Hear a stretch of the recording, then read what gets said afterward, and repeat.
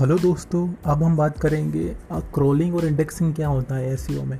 Crawling और indexing सबसे important part होता है एसईओ में। इसका बहुत ज़्यादा प्रतिशत इम्पोर्टेंट होता है। तो क्रोलिंग और इंडेक्सिंग आखिर होता क्या है?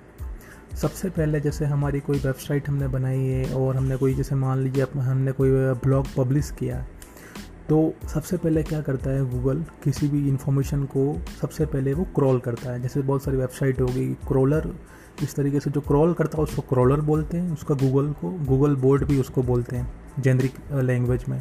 तो गूगल का जो बोट होता है वो अपनी सारी इन्फॉर्मेशन को रीड करता है, जैसे अपने कोडिंग पार्ट हो गया, ठीक है। और मेनली जो बोट होता है वो कोडिंग पार्ट को ही पढ़ता है, लैंग्वेजेस को पढ़ता है, ठीक है, सोर्स कोड को पढ़ता है। सोर्स कोड के माध्यम से, लिंक के माध्यम से वो यहाँ से वहाँ, जहाँ जहाँ उसको लिंक मिलती है उसके अकॉर्डिंग वो सारी इन्फॉर्मेशन इकट्ठा करता है। तो उसको वो क्रॉल करता है। क्रॉल करने के बाद, उसका अध्ययन करने के बाद में उसको दूसरा प्रोसेस आता है, दूसरे नंबर पर उसको इंडेक्स करता है। इंडेक्स करने का मतलब क्या है?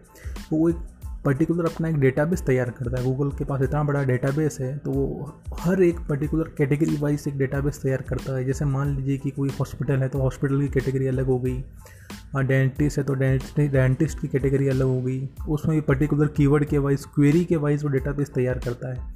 और जैसे ही कोई यूज़र, जैसे कोई क्वेरी करता है गूगल में जाकर, कोई जैसे कोई आंसर के लिए या कोई इन्फॉर्मेशन के लिए या किसी प्रोडक्ट के रिगार्डिंग जाकर, जब वो गूगल में कोई इन्फॉर्मेशन पता करने के लिए जब वो क्वेरी टाइप करता है, जैसे कोई लिखता है कि व्हाट इज एसईओ, तो व्हाट इज एसईओ इस पर्टिकुलर एक ये हो गया, कीवर्ड हो गया। तो इस कीवर्ड के लिए गूगल के पास एक डेटाबेस तैयार है कि उस कीवर्ड में कौन कौन से वेबसाइट्स को उसने स्टोर कर रखा है जो इस पर्टिकुलर कीवर्ड के रिगार्डिंग इन्फॉर्मेशन प्रोवाइड कराते हैं। तो गूगल इन सारे रिजल्ट्स को यूज़र के सामने 10 रिजल्ट्स को सबसे पहले पेज पर वो दिखाता है।